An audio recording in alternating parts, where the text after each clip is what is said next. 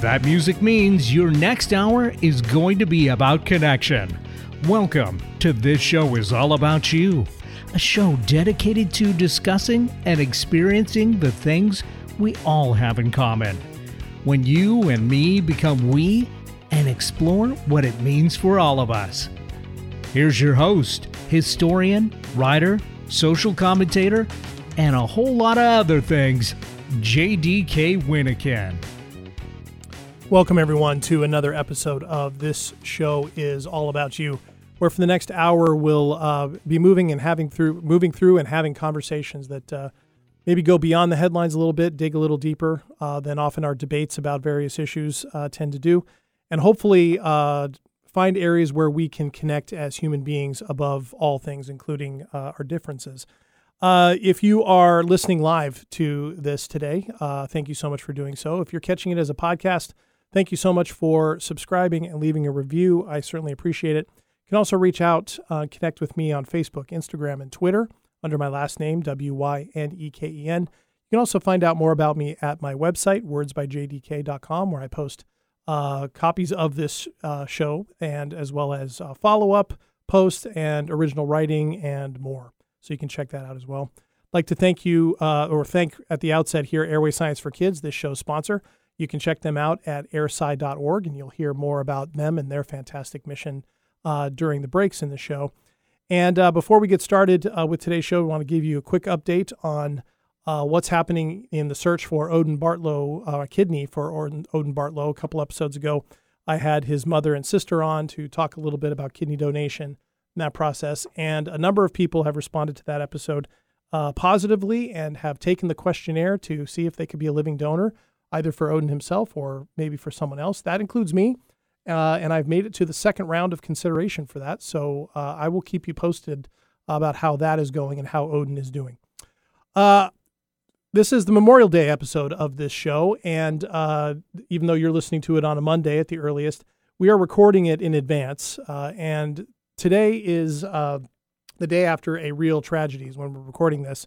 And so to kick off today's show with the news segment that I call What in the World is Going On, that name seems to be appropriate today because there's really only one story that I think we can talk about.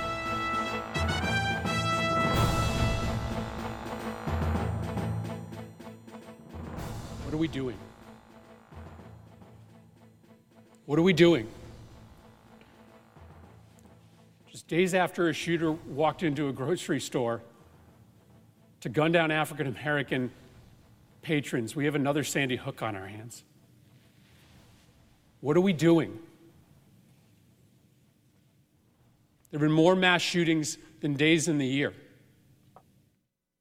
That, of course, is Senator Chris Murphy of Connecticut yesterday on the floor of the U.S. Senate, giving an impassioned series of statements about the mass shooting at Robb Elementary School in Uvalde, Texas, that as of this recording was yesterday. And so today the nation is in a state of shock, and my guess is that shock will be continuing for quite some time.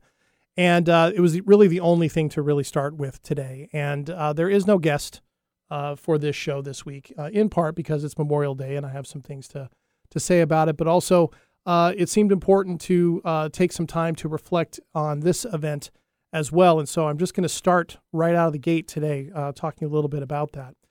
And, of course, what happened in Uvalde, Texas yesterday, a lone gunman, 18 years old, shot and killed 19 students and their two teachers, all in the same classroom, fourth graders and a third grader. And the shooter himself was killed by police after barricading himself in that same classroom. And it's later this year will be 10 years since the school shooting at Sandy Hook, Connecticut. And, of course, Chris Murphy being from Connecticut, feeling that very profoundly. And chillingly similar circumstances to what happened in Sandy Hook, at least on the surface of it. There's certainly more being discovered, and certainly there'll be more information by the time this show airs. I thought after Sandy Hook that was the type of thing, a bunch of children being gunned down in their school, that would galvanize change, and it really did not. Instead, what's happened over the past 10 years is that the divides over guns in American societies have deepened even further, along with the divides over just about everything else that is causing problems, whether that's questions of race or political identification or inequality and inequity, you name it. And 10 years ago at the time, the lunatic fringes came out and sometimes even questioned whether the shooting had ever happened or not. And unfortunately, that has become a much more popular anti-government and authority, no matter what part of the playbook, among more and more people that are not in the extremes. And so here, 10 years later, after that, I'm sharing today many of the same reactions that I'm sure all of you are having. You name an emotion, and it's probably there, at least the difficult ones. For me, at this moment, above all, it's frustration steeped in anger that despite the differences that we can have on this issue, we cannot seem to even attempt reaching a consensus on how to keep people, especially children, from being gunned down in schools or grocery stores or places of worship or concerts or wherever else. If you take a look at the list of schools where there have been mass shootings in the last 10 years since Sandy Hook, it takes several scrolls through the list on social media or on your computer to read how many there are. And certainly there's common factors in these, right? The availability, the widespread availability of guns of all kinds, the disaffected, disturbed, disconnected, sideways individuals, whatever we want to call them. Mentally ill seems to be the label that gets thrown around a lot. That seems to me to mean less and less as time goes by, and oftentimes is used by commentators as a way to divide ourselves away as human beings from those that we would consider mentally ill. So therefore they're abnormal. So we can't necessarily take a look at any sort of humanness that might be having here. We have to look at it as something that almost came from outer space rather than something that came from the human soul or the human psyche. But really, rather than add my voice to the cacophony of arguments about the things that should be done or shouldn't be done, even though those things must happen and should happen, what I'd like to do at the front end of the show is to go a little deeper, because that is part of what this show is about, and to talk a little bit more about how really what I see here is this problem, this terrible problem we have with this in this country, for all the reasons that we spend a lot of time debating about, is in a lot of ways to me a symptom of what is a much deeper problem. And while the solution of what to do about these things is going to take time, because there are so many guns out there and enough people who really want them, either for self-defense reasons or because they're really enjoy gun culture, it's going to be hard to get rid of all those things. And yet the status quo is also not acceptable either. And if we looked at this as a symptom of a larger problem, those symptoms need treatment for sure. And those conversations about sensible gun laws and access of guns to people who should not have them should continue, and a lot more can be done on that front. But the symptom of mass murder of innocents, that's a terrible result of that problem. But in the end, those are just symptoms. So treating the symptoms of something doesn't cure the illness. So what is it that I think is underneath all this? It's underneath all of this and all the other issues that bring us to the point where we are at each other's throats all too often: poverty, inequality, inequity, racism, sexism, greed, and entitlement. I'd like to suggest the possibility that we spend time, no matter where we land on these questions, on the idea, the possibility perhaps that the deeper illness is that we as human beings, at least in this country, are losing our ability individually and in groups to connect with one another and to empathize and to sit with the reality of disagreement. On some level, we are wired in our bodies and our minds and our hearts for connection, yet disconnecting from one another as people, around any of the above issues I just listed or anything else, often will lead us into reactions and worldviews that are based on things like fear or simple answers to complex problems that end up blaming others and shield us from our own responsibilities, or selfishness disguised as calls for freedom or liberty and the like. And when we do that, we categorize people or situations, or we run away from them, or we huddle together with others who won't challenge us but will only reinforce our beliefs, or people we can blame or we can demonize out of fear. And we end up forgetting the inherent tension involved in any form of democratic government, and perhaps in any civilization. The tension between our own individual rights to be safe, to be free, and what is best for, as the preamble to the Constitution puts it, the general welfare. Back in the 17th century, the philosopher John Locke put forward a piece called The Two Treatises on Government, which was the best articulation among several during the period of the Enlightenment about the so-called social contract. And the social contract, which was also ended up being codified in the U.S. Constitution, and it was mentioned in the Declaration of Independence, essentially says the following: around the individual rights that people have for the government not to interfere in certain parts of their lives, there is an understanding that some individual freedoms are curbed and limited so that the largest amount of people, the people who live in the country, can benefit, and that there is a contract there, and that there is a tension there, and that the whole purpose of government in that sense was to mitigate the debates on how to balance those things out. And seemingly, I wonder if a part of this illness is more and more people are embracing the individual side of that contract and are rejecting the social side of that contract. I don't know that for sure, but I think it's worth thinking about. And lest that sound too abstract because I'm talking about a 17th century philosopher, let me just suggest that we actually know how to do this. And this flies in the face of the things that oftentimes get said after these mass shootings. Nothing can be done, nothing will get done, as if somehow that's inevitable, when really in the end, it's all about the choices we make, no matter what side we're on in this. For example, there are fewer fatal car accidents today per capita in this country and in most places around the world than there were just 30 years ago. And that's because of efforts to make driving safer. Everything from instituting seatbelt laws, which a lot of people complained about as an infringement upon their rights. Prior to that, the end of open container, allowing open containers of alcohol in cars for people to drive in the 50s and 60s. That was also seen by some people at the time as an infringement upon their liberties. All of those things made driving safer. And after all, every day we stop at stoplights, most of us.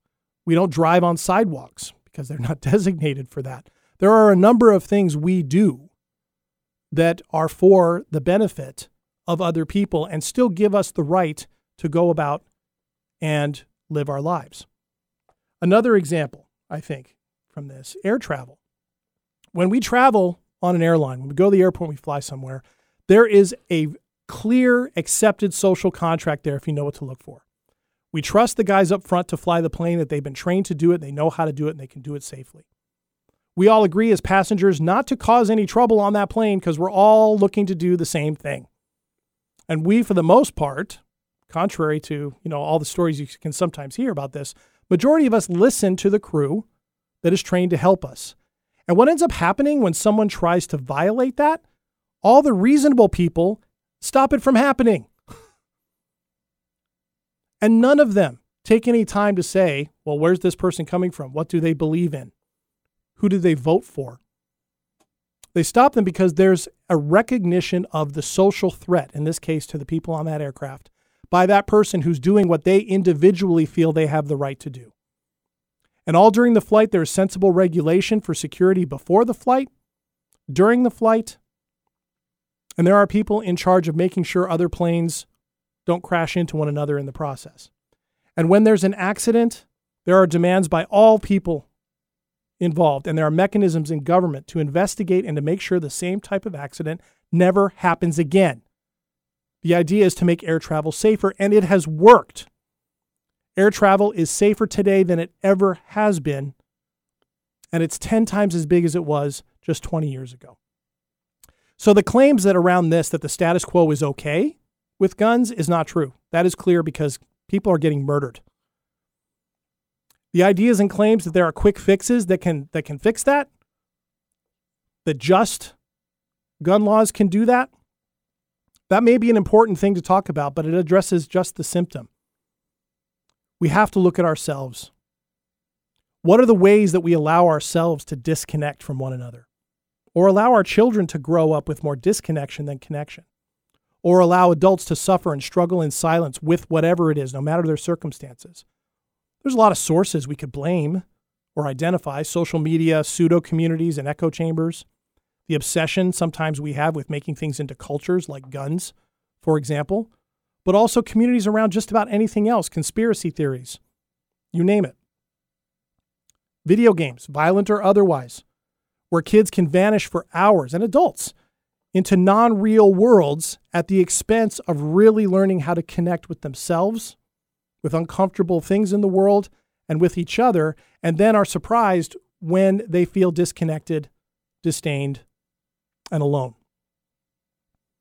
Too much of so many things can only lead to disconnection and isolation and shame, and then problems. In my own recovery from addiction years ago, I experienced and saw all of this firsthand. How people got to that point was a complex mixture. The common thread, though, was that they either had never learned to connect with themselves and with others, or how to sustain it within themselves or with others. They had a fear of vulnerability and emotions and had tons of bottled up anger, and it came out sideways. I used to work with young men, most of them young men, who struggled with addiction to video games and technology, and it's a very real thing. Many of them did not grow up with any idea of how to really connect with themselves, to identify an emotion, to really, despite their desire to have friends and have meaningful relationships, didn't know how to start them or sustain them. And it led to very real despair. And those are the people who got help.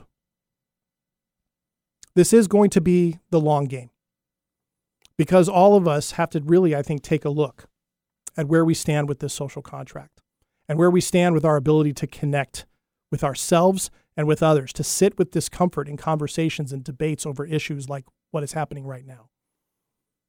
Discomfort isn't the enemy to finding solutions. Neither is compromise. And any short-term address of what is happening with mass murder is going to take that compromise, period. It's just the reality. We have to recognize that in our own time and in our own nation, we are temporal beings. Our longest standing reality over time is our consistent humanity, our ability to love, to give, to outreach, to forgive, to listen, to see beyond our different opinions. That is us at our best. We've seen enough of us at our worst, it seems to me. And if at some point the mass murder of children can't get us to see that, no matter what side of the debate we're on, then clearly the problem goes much deeper than just guns, as bad as that is. The outcomes we should be talking about are about them and about us and about the future of what we want to be a healthy society. Moments like this shake our belief in that. And it's understandable why. And in the end, asking ourselves to say, what do we actually pledge our allegiance to? Might be the question to ask. For me, as time goes by, it's less and less about pledging allegiance to a deity, to a flag, to an idea. And more, it's pledging allegiance to recognizing and respecting and living to the best of my ability, recognizing the inherent dignity, equality, and value of every human being, and doing the best I can to be kind, giving, forgiving, and steadfast in working through disagreements. Anything other than that, I think, is a mistake. Because then that allows all of us to honor the social contract and live more safe lives, freer lives, and to pursue our best selves. So that's what I have to say about that. When we come back on this show is all about you on this Memorial Day. Let's talk about remembrance and Memorial Day, what it is and what it isn't, and how it can be counterproductive for us if we're not careful, and what it is about remembrance that says a lot about us. Stick around. We'll be right back.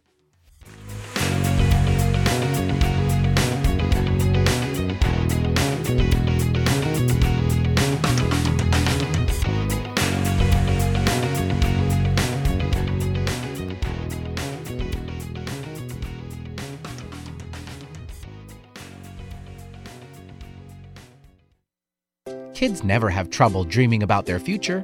The challenge is providing them the resources and opportunities to reach them. This is especially true from historically underserved communities.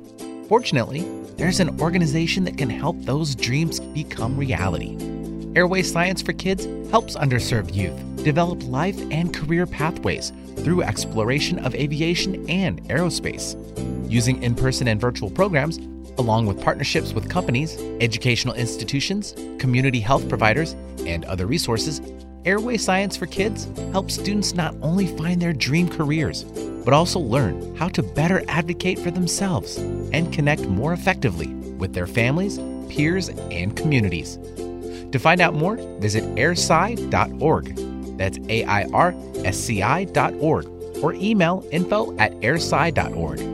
Airway Science for Kids, providing aerospace for all. Don't Ask Me to Talk.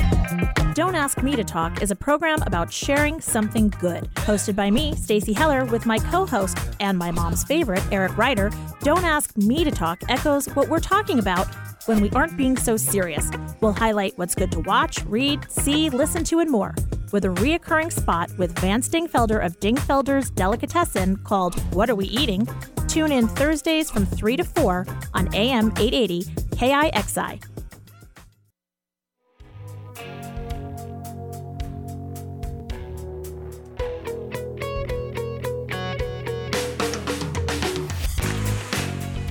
Welcome back, everyone, to This Show Is All About You on this Memorial Day. And let's go ahead and talk about that for the rest of our time together.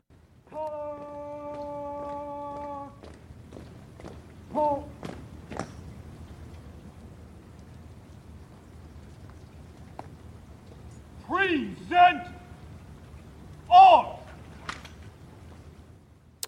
Of course, just a clip from the annual ceremony at the Tomb of the Unknowns at Arlington Cemetery, just outside of Washington, D.C. And that is something that I played that clip mainly because that's one of the images that we associate most. Every Memorial Day, there is a ceremony at Arlington Cemetery at the Tomb of the Unknown Soldier that has become kind of a larger symbol of our Memorial Day remembrances. And I want to spend the rest of our time today talking about that. And it's not actually disconnected from what I started the show with either. And so we'll sort of explore that a little bit. And so when we ask ourselves, and I asked this last year on Memorial Day, like, what are we actually memorializing on Memorial Day? And usually what we hear is we're honoring the people who have sacrificed their lives for our country. And that, of course, is a very serious thing and worth remembering those who have lost their lives in service, whenever that happened to be and wherever it happened to be.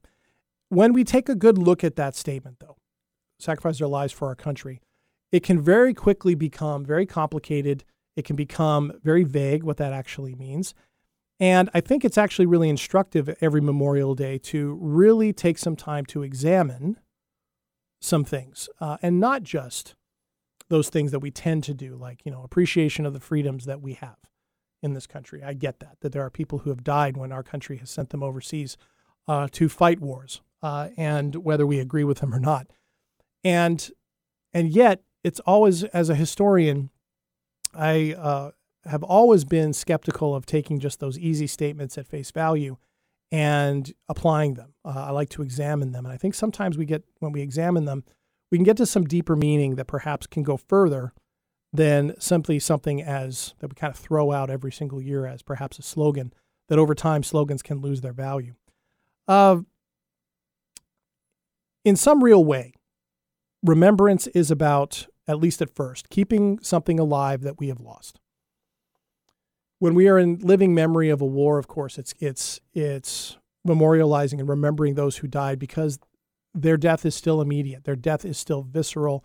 Their death is still impactful to their loved ones, to their families, to their friends, spouses, children, wherever they might be, and to honor them. And one of the finer things about Memorial Day is how people will care for the families of people who have died in recent conflicts. I think it's one of our more noble sets of gestures that we see every Memorial Day. And so that's sort of where it starts. And that's a normal thing.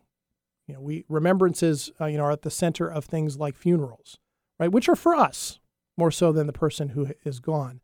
But as time goes by, of course, and the years go by and the decades go by and the people who knew those individuals who died pass away themselves, remembrance can become more symbolic and become symbolic of something larger. And oftentimes that has everything to do with the present and not so much to do with the past. And let me tell you what I mean by that. So, for example, if we're talking about the Vietnam War, Memorial Day can be times to reflect on the futility and the unfairness and the tragedy of that frustrating war and its failure. If it's about the Civil War, It can manifest in the battle that we've seen recently over monuments, Confederate monuments. Should they be honored? Memorial Day, after all, started in part because of a push by Confederate sympathizers in the late 19th century, early 20th century to memorialize their sacrifice. With World War II, it can lead to this larger idea of World War II as the so-called good war against forces of evil that had to be fought, or a necessary war, if we want to be a little more gracious about it. And yet, what ends up happening as the more years goes by is our tracking of those individual lives and those they left behind, it lessens with each year, and they become more and more of a symbol of something that we want to value now that it maybe didn't reflect or reach accurately at the time that they occurred. And I think it's important to recognize that remembrance is just as much about now as it is about then. And over time, it actually becomes more about now. That idea of World War II as the good war is an example. In a lot of historical literature of late, there have been increasingly critical looks at this idea of World War II as the so-called good war, not because the idea is to label World War II as a bad war, but to really tackle the idea and really address the idea, can any war be truly good? When we talk about the effects that it has on human beings at the time and after that. And it encourages us to take a look at, are we creating myths out of war that really didn't reflect what was happening at the time or the motives of the people that we are memorializing? I'll give you an example of that in case that sounds too esoteric or too distant. People who've listened to the show for a while have heard me talk about my visits to the American Cemetery in Omaha Beach in Normandy, France. It's a very powerful place, and it's established right at the top of the point on Omaha Beach in France where American forces broke out of the beach and got up onto the bluffs and were able to get behind the German defenses and begin the process of defeating them that day and bringing more Allied troops on shore. And of course, it was the beginning of the end of Nazi Germany. The way that story is talked about today, and I was just there a couple years ago for the 75th anniversary of the D-Day invasion. And what everyone talked about, of course, was that it was the liberation of conquered peoples from Nazi Germany. And certainly that is the result of the war. It liberated occupied France as well as the rest of occupied Western Europe. And it was the beginning of the end of Nazi Germany, at least on the Western Front. It also, what people talked about was it was the beginning of the end of the Holocaust, or increasing awareness among Western powers of what Hitler was doing to Jews in the East. And American soldiers found more and more evidence of this as they entered into Germany in the months after D-Day. And of course, it was talked about defeating Hitler and his madness, this racist madness of Nazism. And for all these reasons, it's been seen more and more by people as a good war, or at least a necessary war. And there might be some truth to the necessary side. And I think that's important to recognize in this. But the reality, when we look at this in history, when we go back and we actually take a look at what the guys who fought there and the guys who died there, what they fought for or what they believed about what they were doing didn't necessarily reflect any of those things. Not everybody who stormed the beach at Omaha Beach in Normandy was thinking about liberation of conquered peoples or helping Jews or defeating Hitler and racism. They might have been thinking about defeating Hitler so they could go home. But when we look at the diaries and hear the accounts and the interviews with their surviving families, there's a whole heap of various reasons why these men fought. And when we talk about necessary war, it often takes the fear out of it, the doubt out of it, right? The carnage, the pain, everything, the horror that goes on with modern combat. And so even though those all had ingredients, they weren't necessarily the motivations for men at the time. And so if we just focus on the men who fell on D-Day, right, just to keep it focused, they may or may not have been motivated by all the things that we now associate with World War II as the good war. It could have been a combination of them or none of them. They could have just fought for one another. My point here is that when we try to create a cohesive single narrative about these things, when we memorialize them, what we're trying to do is really impossible if we really want it to reflect reality. Oftentimes we do that because it's a way for us to maybe feel better and to find some level of meaning around the enormous losses involved, in particular that conflict. Authors like Stephen Ambrose did this for their entire career, writing books like Band of Brothers and others that really championed the idea that these men were fighting for higher ideals at most and at worst for each other, which was still really darn good. But it's more limited than that, right? As more time goes by, I find myself asking questions that people like Paul Fussell, who was a World War II vet himself, and has become quite a critic of this idea of a good war, more and more what he says about this. He challenges the idea that any war can be good and that it's probably not good for our overall human health or national health to view them as good, perhaps necessary, but not good. Because, as he's pointed out in several places, war itself happens when the guardrails we as humans somewhere, somehow fail in their mission to protect us. Soldiers, no matter where they're coming from, fight when those in charge of them have failed to prevent that outcome, either by no fault of their own or in some places because of it, all the way up to embracing it as a good and necessary thing, like Hitler once did or Putin seems to do today. Others slide into it, like Kennedy and Johnson and Nixon in Vietnam, or are thrust into it, like FDR in World War II.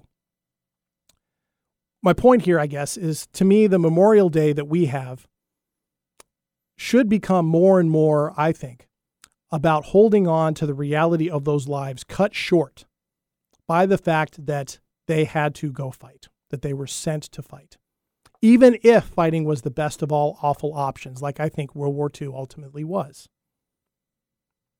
But there was little consensus when we go back in history to really take a close look at it. There was little consensus on World War II in the United States when it started in the late 1930s. And contrary to what people believe, after December 7th, 1941, the whole country didn't just unite uniformly for the rest of the war around the war effort. There was a lot of division and doubt and resentments and exhaustion.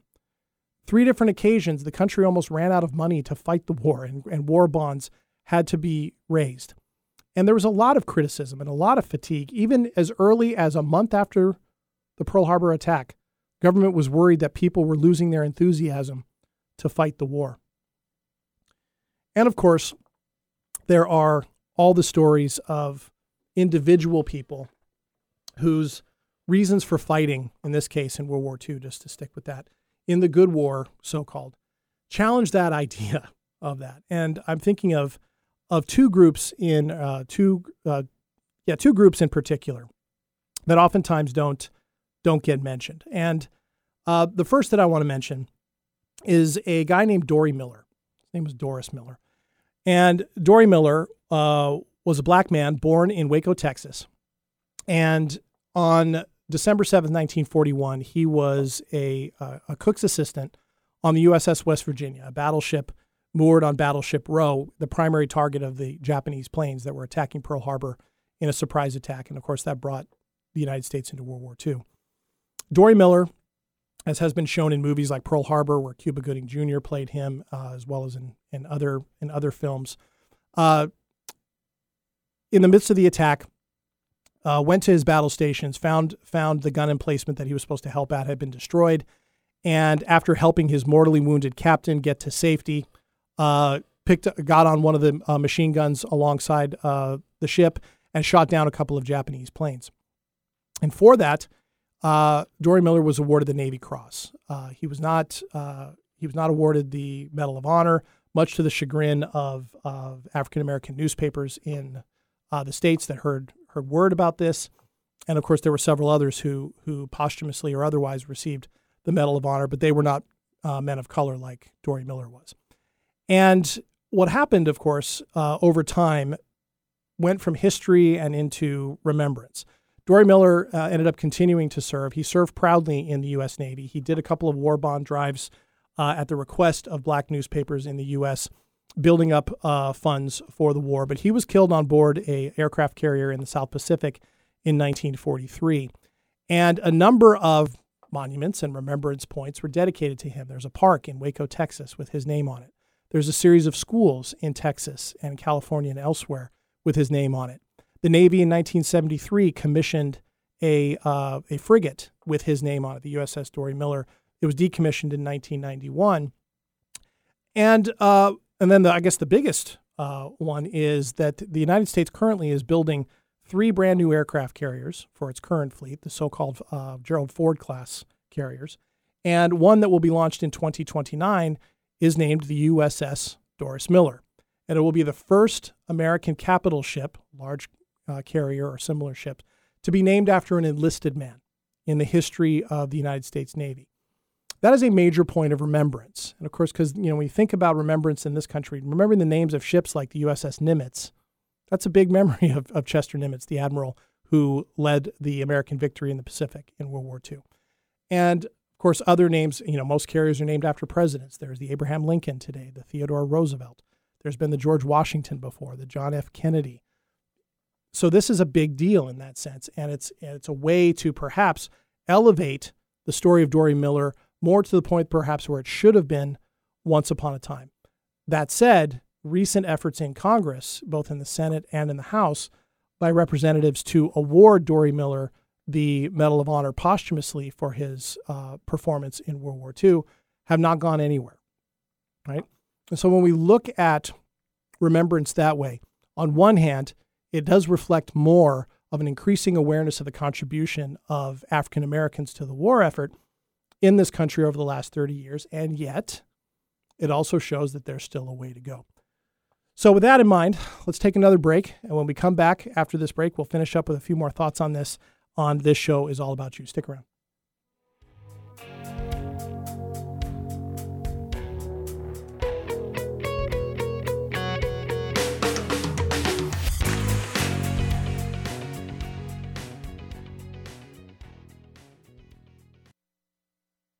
I'm Julia Cannell, Executive Director of Airway Science for Kids. We sponsor This Show Is All About You because it exemplifies our core values: connectivity, communication, emotional intelligence, positivity, respect, and the power of possibility.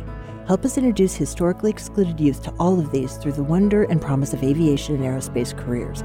Airway Science for Kids, providing aerospace to all. Visit airsci.org to learn more and to contribute your talents. Don't Ask Me to Talk. Don't Ask Me to Talk is a program about sharing something good. Hosted by me, Stacey Heller, with my co-host and my mom's favorite, Eric Ryder. Don't Ask Me to Talk echoes what we're talking about when we aren't being so serious. We'll highlight what's good to watch, read, see, listen to, and more. With a reoccurring spot with Vance Dingfelder of Dingfelder's Delicatessen called What Are We Eating? Tune in Thursdays from 3 to 4 on AM 880 KIXI.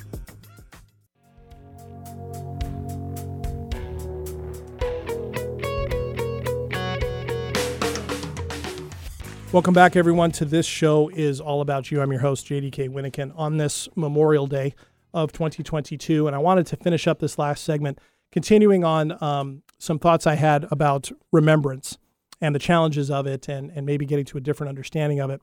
I mentioned the story of Dory Miller before the break, and I'd like to talk a little bit more about another group of people that fought in World War II that, when we think about it, certainly their sacrifices were no less significant than those of anybody else who fought in the war, and yet their individual experiences challenged this idea of the so-called, World War II being the so-called good war, which is a very popular narrative that oftentimes gets talked about on Memorial Day. And in this case, I'm thinking about the 442nd Regimental Combat Team. And that organization or that group is the most decorated military unit in the U.S. military from the Second World War. And if you've heard of it before, there's a good chance it's because you've heard the various stories, particularly from Ken Burns' fantastic long series on World War II, simply called The War. The 442nd Regimental Combat Team was made up entirely of Japanese-American men taken from and recruited directly from the internment camps that they and their families had been put in the aftermath of the Pearl Harbor attack in 1941, 1942. And by 1940, late 42, early 43, there was an awareness among the American military that they needed to be bringing in men of all backgrounds to fight in the war in some way, shape, or form. And Japanese-American men in these camps that were spread throughout the most rural areas of the American West, California, Wyoming, Utah, Idaho, they were given, they could either sign up or they could not. But if they signed up, they were going to be going to a combat unit, which meant a frontline unit, and they would be fighting in Europe. And they did not fight in the Pacific. There was deep concern among some in the military that if you put Japanese-American men fighting against Japanese in the Pacific, they might have cultural confusion and not fight effectively or at worst turn on their comrades, which was ridiculous when you talk to the men who were in the 442nd Regimental Combat Team, because they saw themselves as American, first and foremost, almost without exception in that sense. But these men ended up fighting in Germany, and they became quickly one of the most esteemed and sought after units to solve problems, whether it was in Italy, where they fought extensively, or in Germany after D-Day. They fought and they suffered some of the highest percentages of losses of any unit in the Second World War in either theater. And they also accomplished more as one unit than many others did. And it raises the question as to why was that? Some of these men are people you've heard of, including Daniel Inouye, who was the six-time U.S. Senator from Hawaii. Honolulu's International Airport is named after him today. He was part of the 442nd Regimental Combat Team. But when you think about why they fought, and then, of course, by extension, why they died, it's a lot more complicated than just simply calling it the Good War, or simply saying it's because they wanted to defeat Nazism. Certainly, they were going to have their feelings about Nazi racism, perhaps. But these were men who were, their own country not only didn't see them as equal, but had imprisoned them on what they looked like. And now they were being asked to go and fight and die. So why did they do it? Again, no uniformity necessarily in their answers, if we really take a time to look at each man involved. And in the end, we have to look at each person if we really want a good picture. Their motives were a complex mix of things, as were their emotions about fighting. Some of those emotions included deep resentment towards the country that now wanted them to die after having imprisoned them for being a supposed threat to the country. Alongside that, a desire to prove that they indeed were equal, that they were just as American as anybody else who wasn't Japanese. Some said they fought for one another because they recognized that their survival depended upon each other. And certainly, in there was a belief that things could be better in America, in the mission of America, and the things that they loved about America. Whether that was their communities back home, whether it was baseball. They had the same heroes as other non-Japanese did in the United States. And so when we take a look at this, certainly they were fighting for reasons that mattered to them. But I don't think any close examination of that, we can take a look at that and say, well, they were equal parts, or considered to be equal parts of the American dream and the American mission.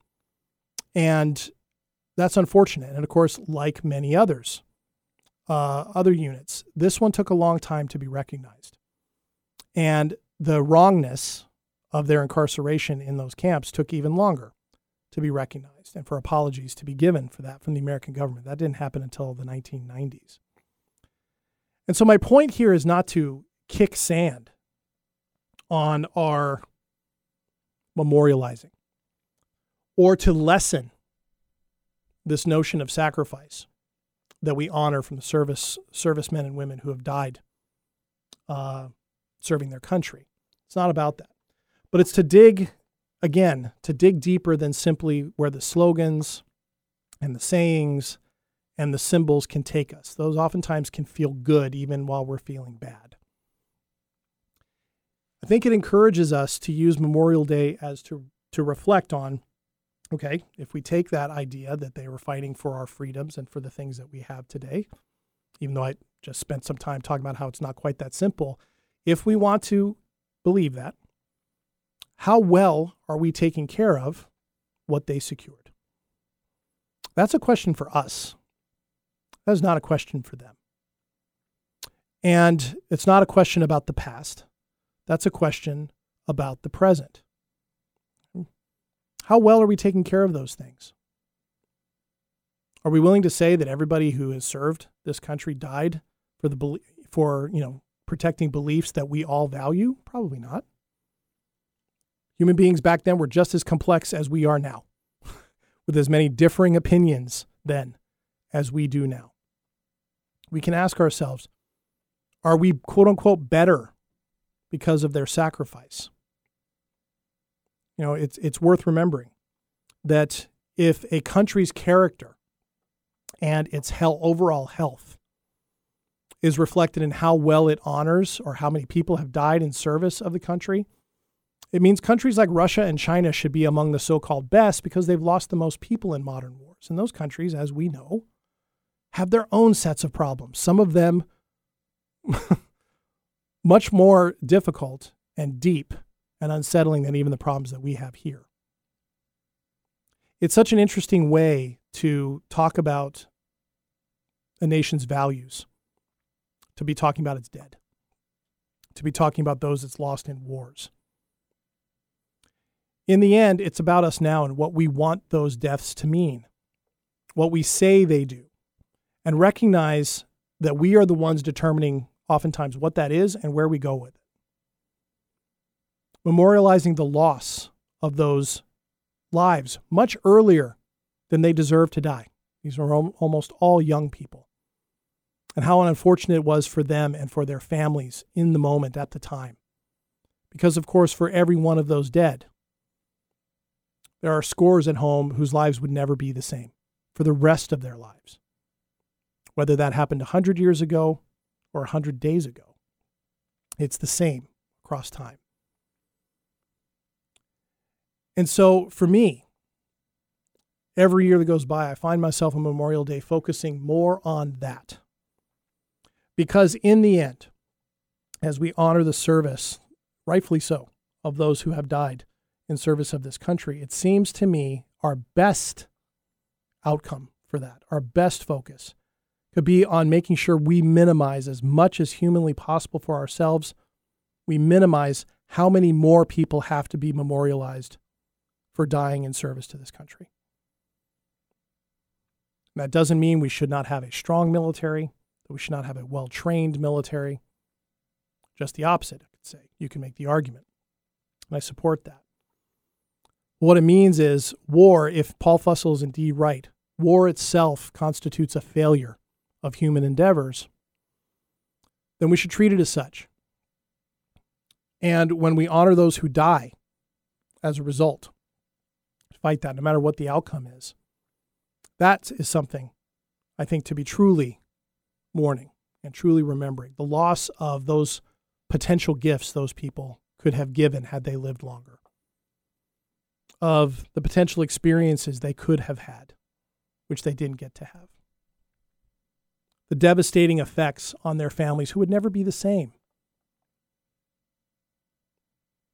despite the fact that they might recognize that it was an important war to fight in the case of World War II.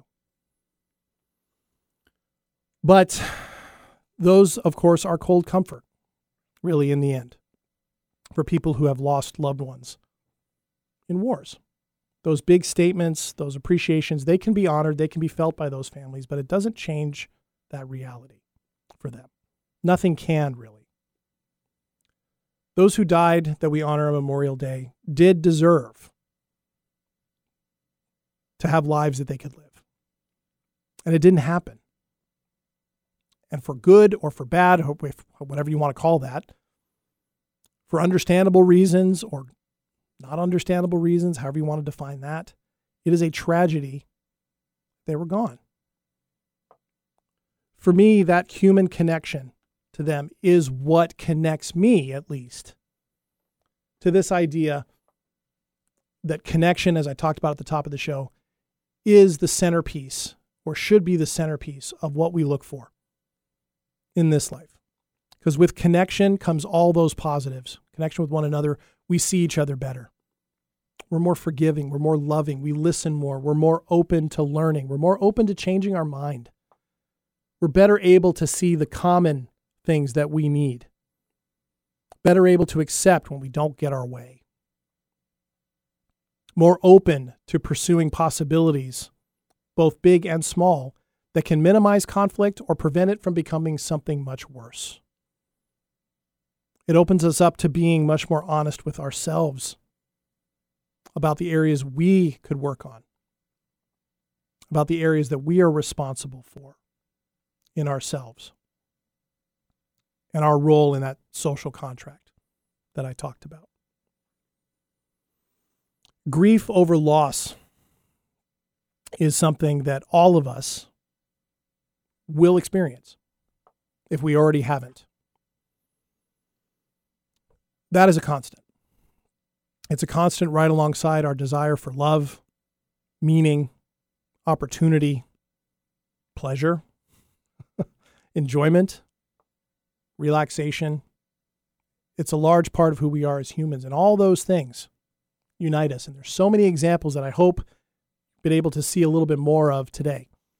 There's so many of those examples that show that we can do this. We can learn lessons from those who have been lost in our country's wars that can help us from sending more to die, if at all possible, while recognizing that in some cases it might not be. And those are tough decisions, really hard ones to make and to live with, no matter the outcome. But the same is true for our remembrance of those who died in our nation's wars. The same can be true for the remembrance of people who have died when they shouldn't have, including 21 people in Uvalde, Texas. What we do with that, how we honor that memory, has everything to do with us and those to come. To hopefully help more families never experience what those families in Uvalde and families in Sandy Hook 10 years ago, and so many more, have endured over the last few decades.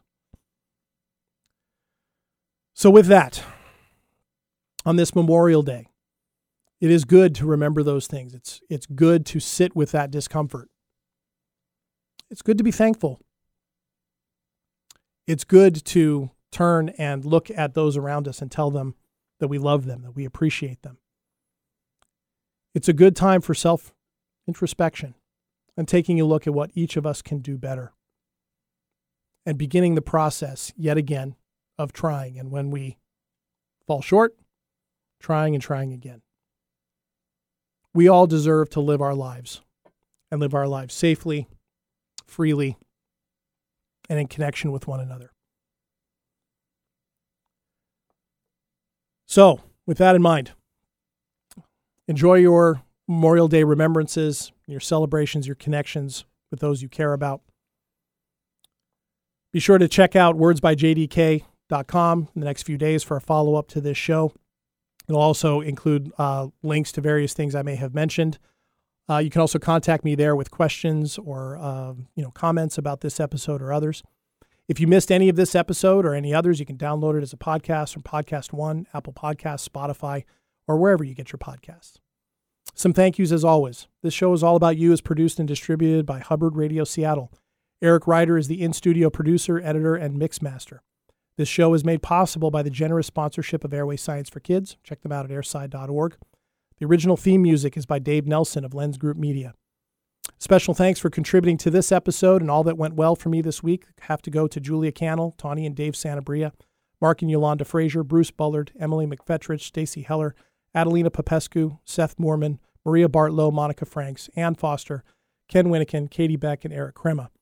And I want to give a shout out to all the teachers I know, many who work in schools. I'm thinking of you and wishing you well. Abby Foster, Ann Foster, Janie Anderson, Alona Murley, Kathy Shamrell, Jill Moorman, Kirsten O'Malley, Marcy Caruso, Aaron Kennelly-Beyer, Kevin Simpson, Stephanie Simpson, Becky Davis, Jamie Fries, Terry Brasino, Kelly McLaurin, Jeannie Ruse, Amber Reedy. There's so many more.